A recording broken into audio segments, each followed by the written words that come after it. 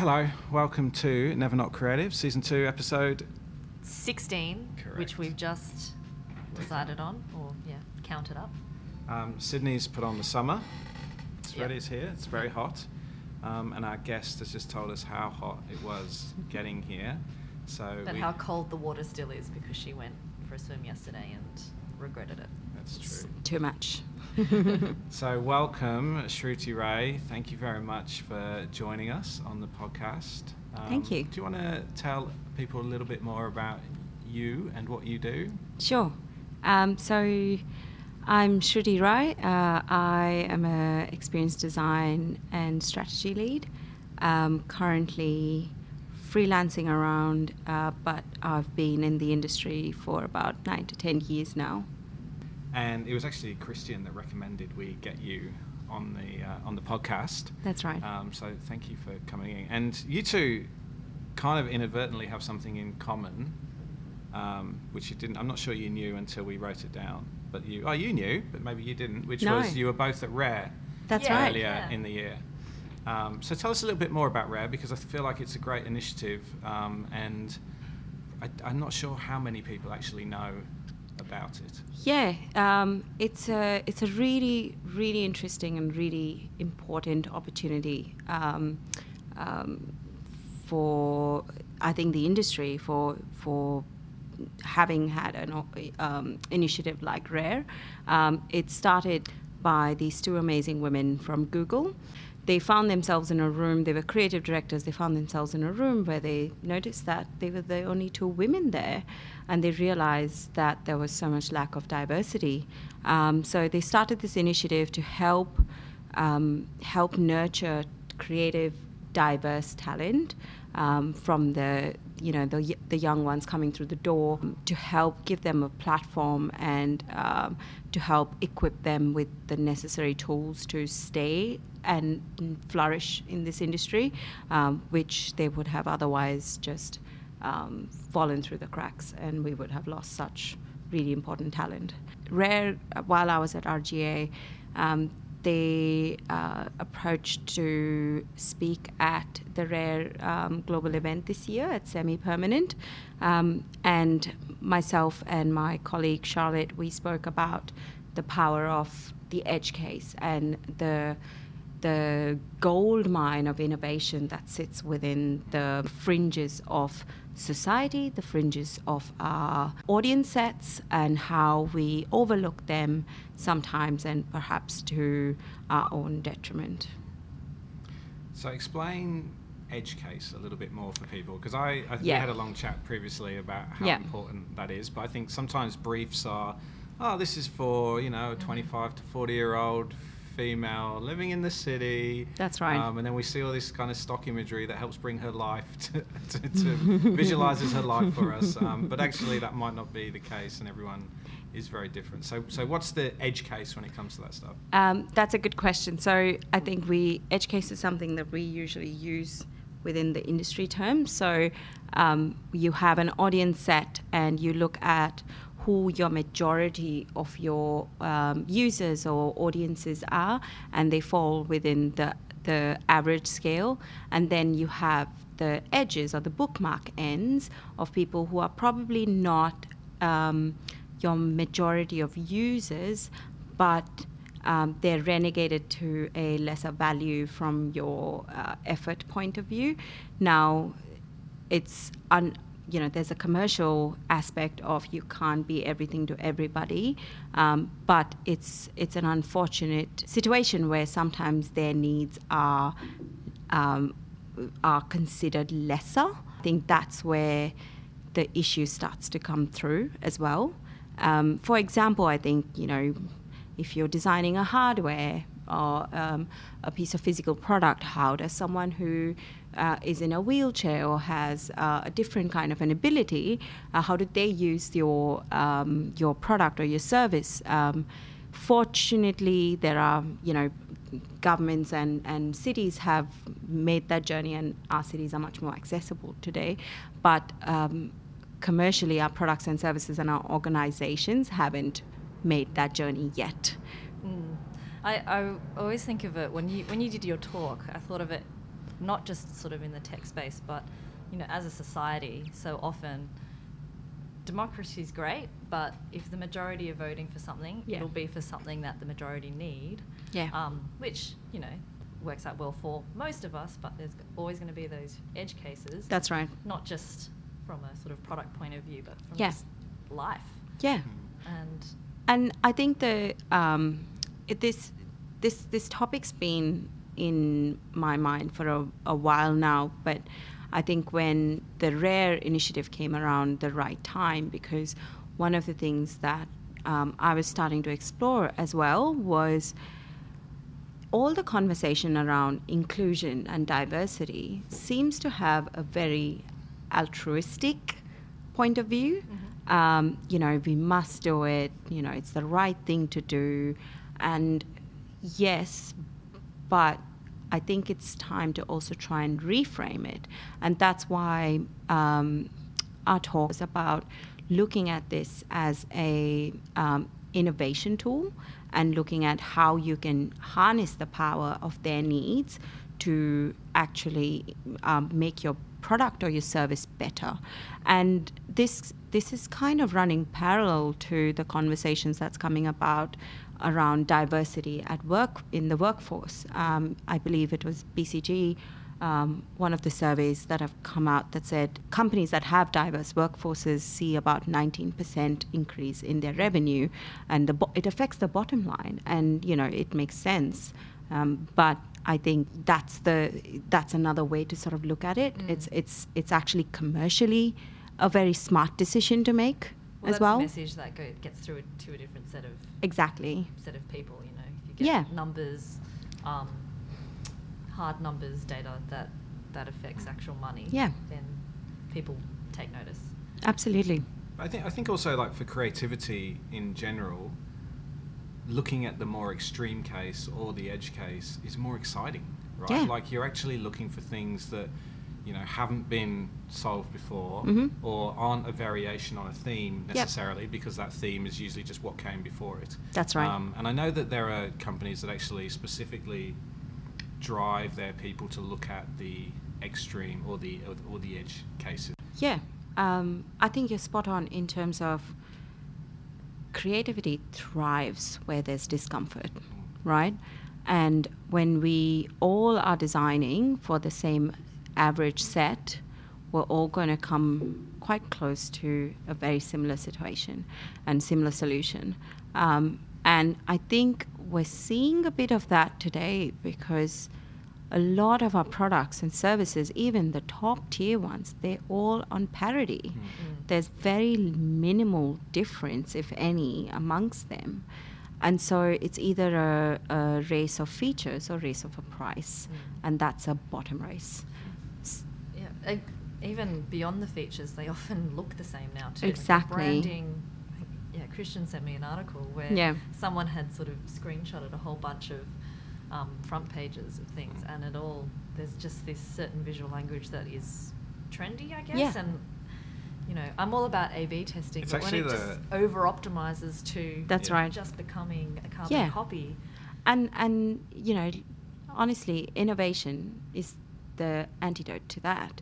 And for that, let's look at those edge cases, find those uncomfortable situations where your hypothesis is challenged and probably even discredited, for you to go and push yourself to find something new and find something different to design better.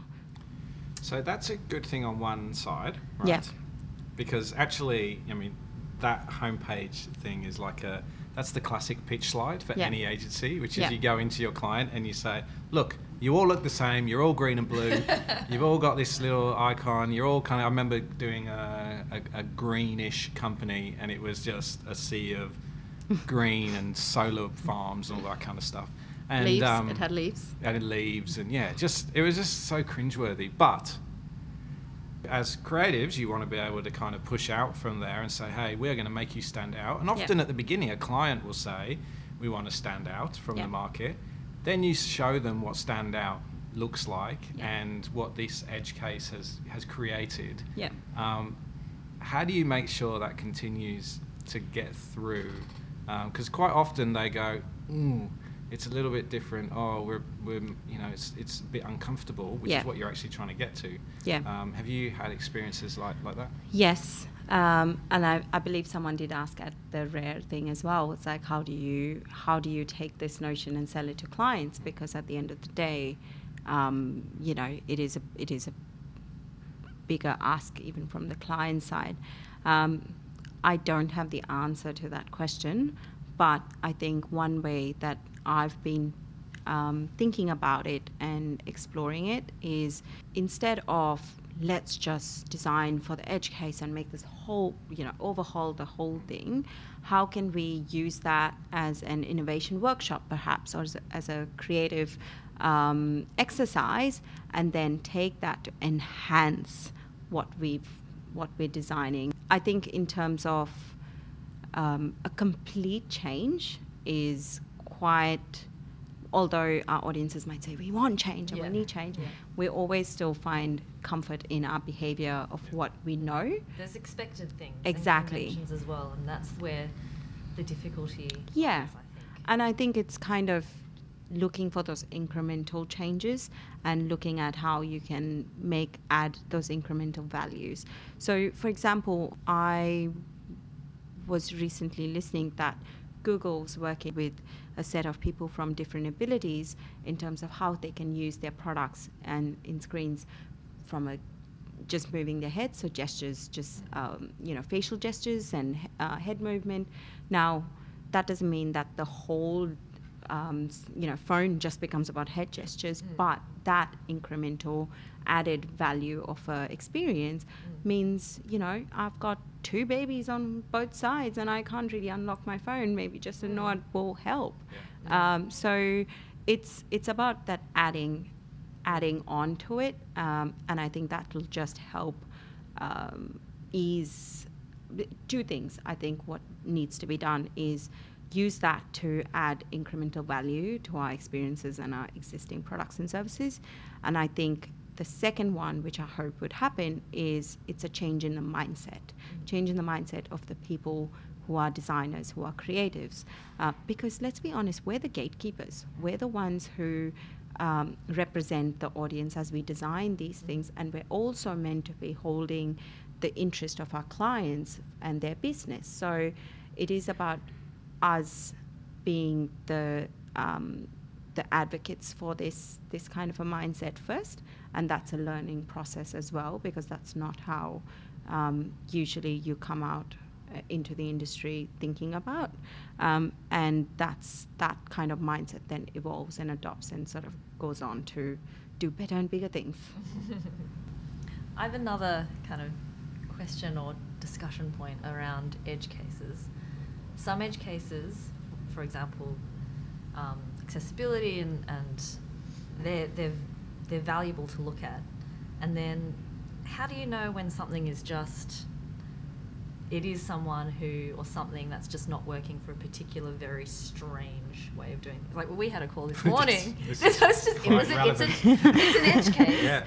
And is it a worthy edge case to design for? I don't know. Yeah. So, I mean, our edge case example comes from someone who's kind of hacked our product to do what they needed to do, and then we changed something. Yeah. And we changed something for the better of the system and for improving things overall. But then now it's actually screwed up their process a little bit, which was very manual, very kind of looking in one product and transferring data to another product. Right. So is that what you're saying? Is that a worthy edge case? I hope he's not listening. Pardon? Yeah, I mean, there's going to be those situations versus, okay, and I'm going to say if we're looking at it, and if the improvement, if we can change something that then improves the system and improves it for everybody, that also answers his question, then that would be a solution. But at the same time, those situations are going to come up whenever we change something, or when we improve what we think is improving it for 99% of the users. Right. Have you had these situations? It's a really interesting question, and I think two things. First thing is when you say this person's hacked your service and try, and this is another reason why edge cases are so fascinating, because they're the ones who are they're the original hackers. It's fascinating when they find a way around to use it and make it their own in a way. So I guess if it was me, I would try to reach out to this person and just even do a workshop with this person to sort of see how they hacked it and what were the needs that were not being met. And I think from my point of view, it would not be let's redesign the whole thing, but maybe there's something to investigate there. Maybe it's a situation or a need that comes up with other audiences as well. So I think that's the other aspect of looking at the edge cases. It challenges you to think about needs and scenarios you probably hadn't thought of, or you didn't think was something that most of your audiences didn't need. But maybe there is something, and I would be fascinated by that. I mean, call me in tomorrow. I'll go and investigate this for you. Gosh, you should have just come in earlier. It literally was half an hour before you came in. So, but even if it doesn't lead to big change in that case, it's much more broadening in terms of what you do in the future. Yeah. There were some things that reminded me of other calls we'd had, which weren't particularly on that tiny, because it's a small thing. It's a very small thing. It's a very small thing that was changed, but conceptually, it reminded me of something else someone had asked for a couple of months ago from Polly, and so there are bigger things that we could definitely look at some point. Yeah. And look, the reality is there's, time and budget constraints and stuff, but, the fact that you remembered something else that came up that could potentially be two and two together, and you sort of explore it. And I think most organizations do have hack days, or you keep time away, like the Google's 20% or time kind of thing. These are great little nuggets to, if you can't get to immediately, maybe use this, bring this into your team hack day or your team creative session to sort of ideate around and bring that. And I think that's the way in, according to me, is to start using this as innovation and creative stimulus, at least to start, because most creatives, I mean, not that they want to, but most creatives do shy away. And the amount of times I've heard in my career, and I'm pretty sure I've been guilty of it at some point as well, to say, oh, that's an edge case. Yeah. Just keep it away. Yeah. No, like pack it away. So, and especially when you've got like timelines and things going, like keep the edge case that gets shelved. So let's pick that out and bring it into a stimulus session to start pushing your team to start thinking differently and look at the different aspects of it. So I'm going to use that as a segue into, we've talked about edge cases in kind of briefs or problem solving or clients. Mm-hmm. What if we brought those edge cases into our businesses? So how do we, and they're not even edge cases actually really, but talking about how do we bring more diverse thinking into our teams and our businesses, which obviously means giving opportunities to people that are more diverse. Yeah.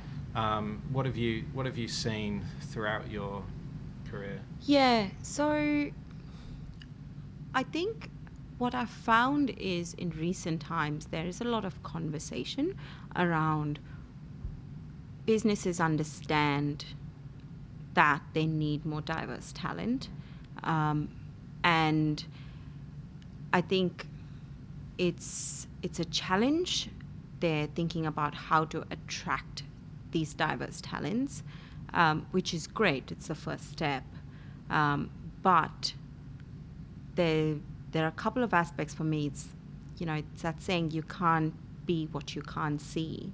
So when you don't see a very diverse management layer, it's really hard for me walking in as maybe a woman of color or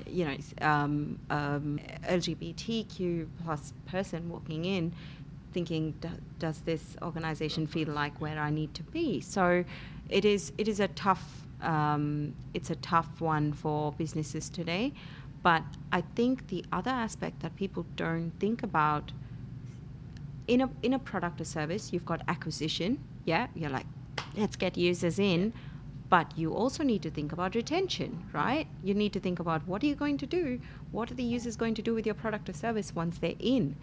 And I'm unfortunately not hearing a lot of conversation about how do you engage the diverse talent. You attract them, they come in, and then you just can't go, all right, here's your desk, let's go. You can't, because, is their voices being heard? Are you listening to their story?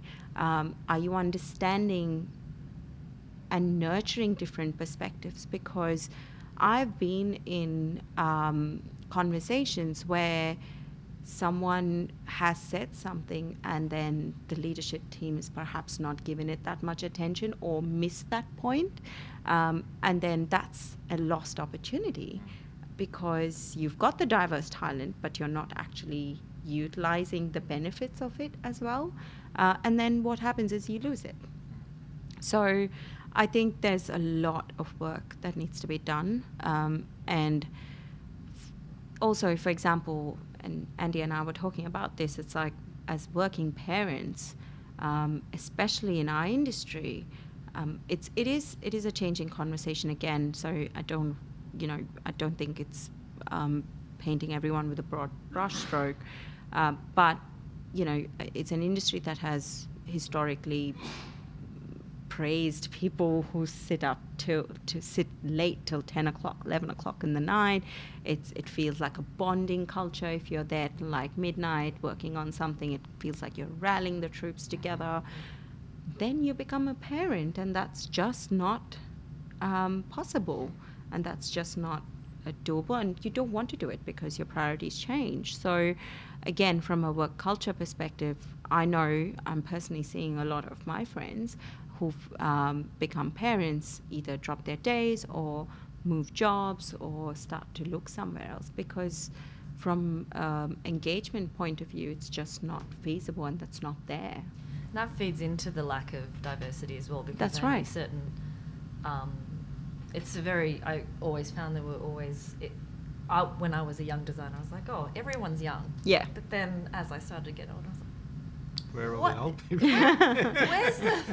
Where's the 40-year-old female creative director? Yeah. I kept looking. Yeah. That's right. Where are they going? They're disappearing. Where are they? Where am I going to be?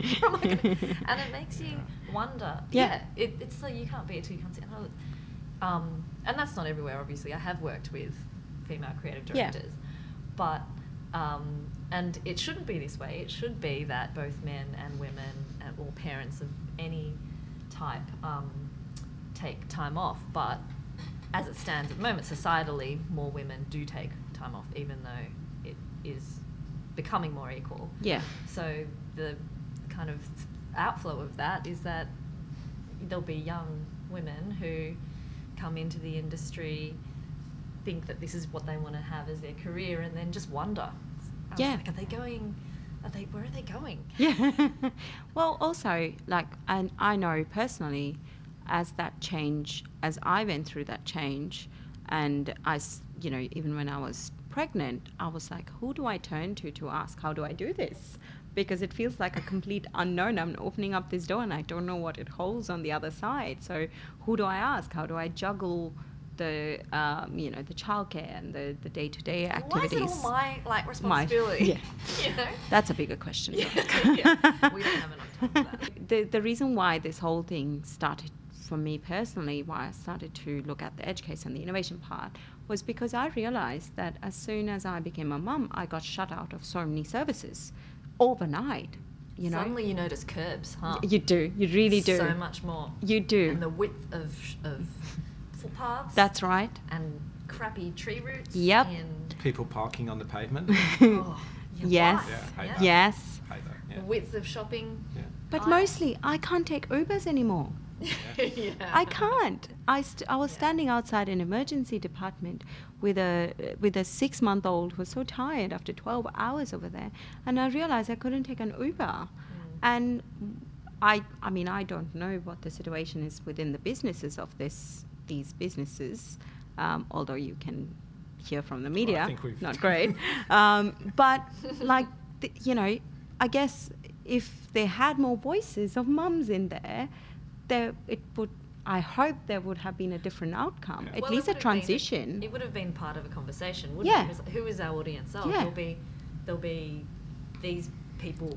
Well, it's the problem, isn't it, when their audience is everyone? And I think that's where those companies really struggle. Well, and they end up actually designing solutions for people that are running those businesses rather than the kind of the full diverse audience. And my argument with that is, even if your audience is everyone, is when we look at audience and we look at our audiences, we look at a snapshot of their life stage. But we want to build a business of value, of lifetime value. And lifetime value means those audiences, millennials are going to become old. Gen Z's going to come in through.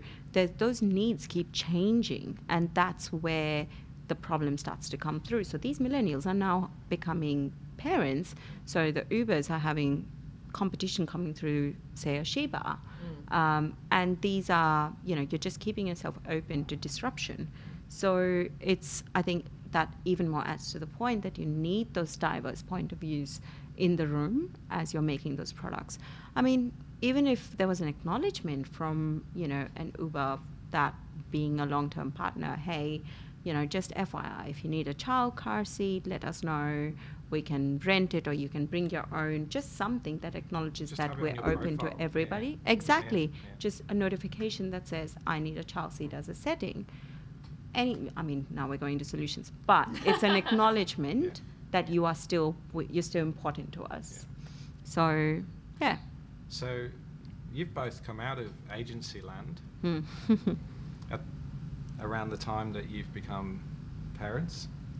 We actually were talking about this just before when we were setting up the mics. Shruti was talking about how she left, how she's now freelancing and kind of figuring out the pathway through that, and how I was actually freelancing while pregnant, and then when I had the baby I went and got a job for the opposite reasons. I was like, I've got standard daycare days, and I just the security and the routine of it was so in a way. So can agencies sustain your career for where you are now? I really hope so. They should. They should, because again, first and foremost, the expectation that everybody works long, crazy hours is not sustainable for anyone. It doesn't set a good precedent for the young creative entering the industry, and in a environment where we're actively talking about mental health, we're talking about work-life balance. It's just not a sustainable experience for anybody. But as a mum, as a working parent, currently I don't think so, because it is a uphill battle, because you're constantly having to remind people that you're going to be leaving at X hour. But I think, say for example, at RGA, what I found personally extremely helpful was we had an event where 3 working parents, we told our story of our lives as working parents, and there were shocked faces in the audiences who went, "You pay what for childcare?" And after 6 o'clock, you pay what per minute? And that's when I was like, that's why I'm running out at 5 o'clock. So it is that awareness that needs to happen. It is that change that needs to come through. And again, that also needs to happen from a top down as well as a bottom up. But I mean, I guess, it will happen. It will come in a wave and an arc. As Martin Luther King says, history isn't a linear progression. It comes through waves and arcs. So we'll see that change come through, hopefully driven from both sides. I think the advent of more in-house agencies, because that's definitely happening. Yeah. And in-house often has better conditions. So if you have in-house agencies then attracting talent from external agencies, then they have to kind of keep up their offering to match what some places will offer for working parents or for people who have different flexibility needs. So why is in-house different? Because ultimately I could get an agency to do the thing, or I could get someone in-house to do the thing. The thing is the same, the business is the same. Why is it that it doesn't, it's executed in a different way, which kind of goes back to your point earlier, which is, you can say that you're going to be better for these people. You can say that you're going to be better and more inclusive for having more diverse people in your business. But if nothing's changing about the way that you do things, or even like the dynamics that are kind of not necessarily in those people's control, like how is it going to change, and why is it different in-house? I guess I wasn't talking just about in-house. You have a great boss, as a obviously. thing. But when you know, bigger companies are bringing entire creative teams in-house as a sort of siloed. I guess I would assume they're doing it from a cost perspective as well. Yeah. But those agencies then, where I guess the idea is they're getting the best of both worlds. They're getting kind of a very, very independent team, so they can look at things specifically and focus without kind of getting bound up in the everyday. But then they're getting maybe corporate, large company benefits. Yeah. I don't know. These are all assumptions on my part. Yeah. So I'm just throwing. Like, so let's say you could start. I'm going to give you $1 million to start an agency tomorrow. Oh God. How do you? This wasn't in the notes. How what's the first 5 things you would think about? 5's a lot. 3. You would think about in terms of like, what are the conditions that you would want to set up? You're the one who started the business. Agency? You tell me. I know, and I've definitely looked at things of how I wanted to start a business. Yeah. And some things I would wholeheartedly do again. Yeah. Some things I would completely change because I realise now the pressures that would put on people. Yeah. So obviously you haven't done it, so I have the benefit of hindsight. You only have foresight. So are there things that you go, if I was to start something tomorrow, I would put this in place? I think, really spitballing here now. It's a podcast, it's not official. I think it's one of the things I guess if I was to start a business would be starting to think about employee work-life balance from the start.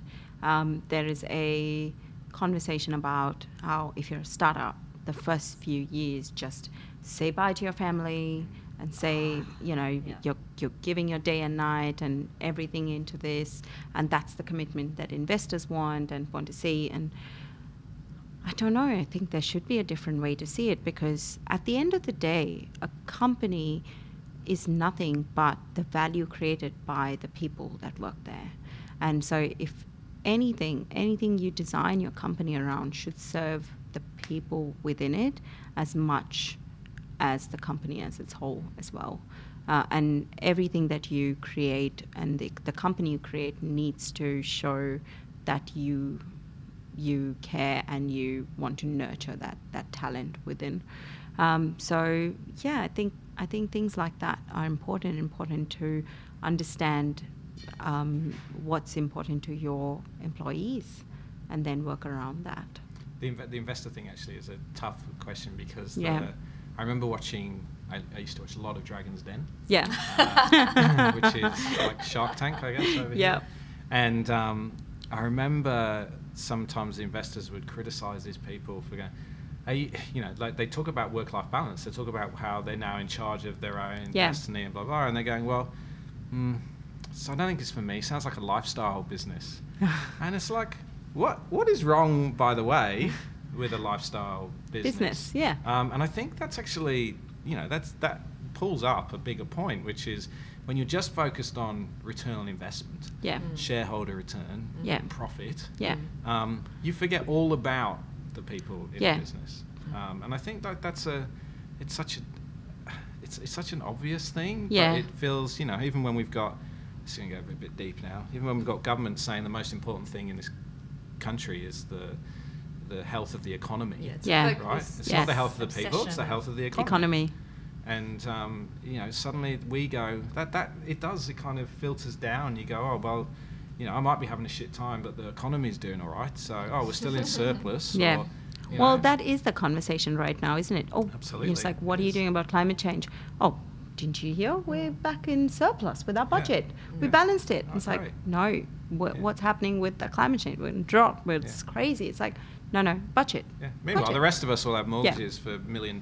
So, exactly. It's this kind of conceptual thing when they're like, well, if the whole economy is making money, then that naturally means that all of us are. It's like, no. The wealthy are getting wealthier and the poor are getting poorer and inequality is rising, but he's still clinging to this idea that we're all the trickle-down thing works. Yeah. But no. Yeah, I saw a great New Yorker cartoon once, which was a couple of people out around a campfire, and they said, well, we now live in the apocalypse, but we had a really great for some time we created some really great return for our shareholders. It was like, that's where we'll end up, just reminiscing about dividends.